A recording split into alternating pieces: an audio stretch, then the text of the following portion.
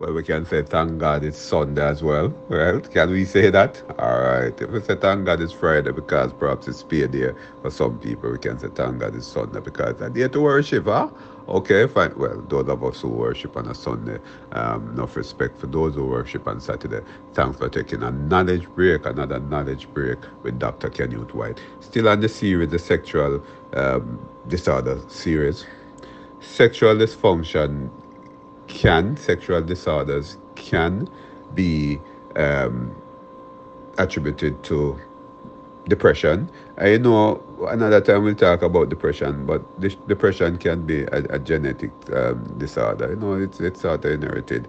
A lot of persons who have depression, who suffer from major depressive disorder and so on, are usually persons who is family members, if not all, many are also suffering from the same challenge, right? All right, we're not going into depression series now, but guess what happened? Sexual dysfunction is a common symptom of depression. So a lot of times when people get depressed, it affects, among other lifestyle activities, sexual activities. It affect that, right? It can decrease libido. That's most often reported according to scholars, and it's difficulties in arousal. We talk about that when we first look at arousal or depression. Stress can affect it, the arousal, and create that sort of a dysfunction, arousal dysfunction, and it can result in vaginal dryness in women.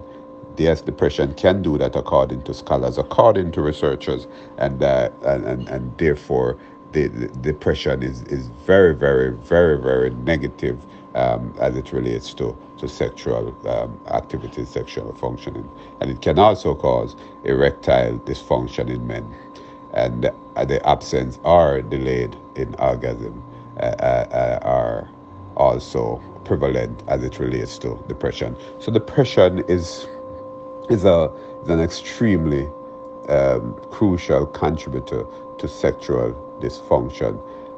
But there is a there is a hormone called serotonin.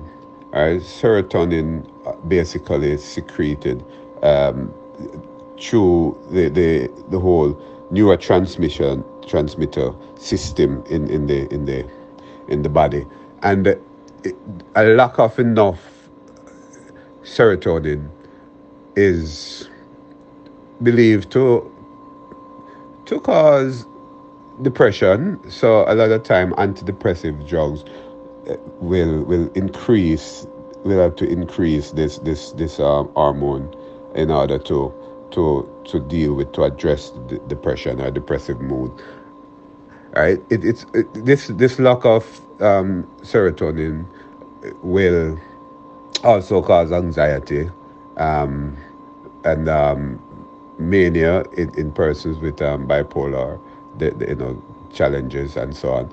And what happened is that when this is decreased, it can also contribute, in effect, to sexual disorder, because of the depression and anxiety that the lack of this hormone creates. So, guys, relax now. Yeah, female as well. Relax now. Try to deal with depression. So it's important that when we deal with this series of stress and depression later down the road, that we take it serious, because depression, stress can create a lot of challenge. Well, I don't even want to get into it now, but trust me, I usually call stress HIV, right? Because them always say not the AIDS, it's the fact that it affects the immune system, so you start to have other challenges. I'm not a medical doctor, let me say that, but you find that stress, depression can create and other challenges, other challenges, other challenges. So let's find a way to relax. Today, let's think about ways how you can take a break, take a knowledge break, but also take a stress-free break. Thanks for taking a knowledge break. This is Dr. Kenute White. Goodbye.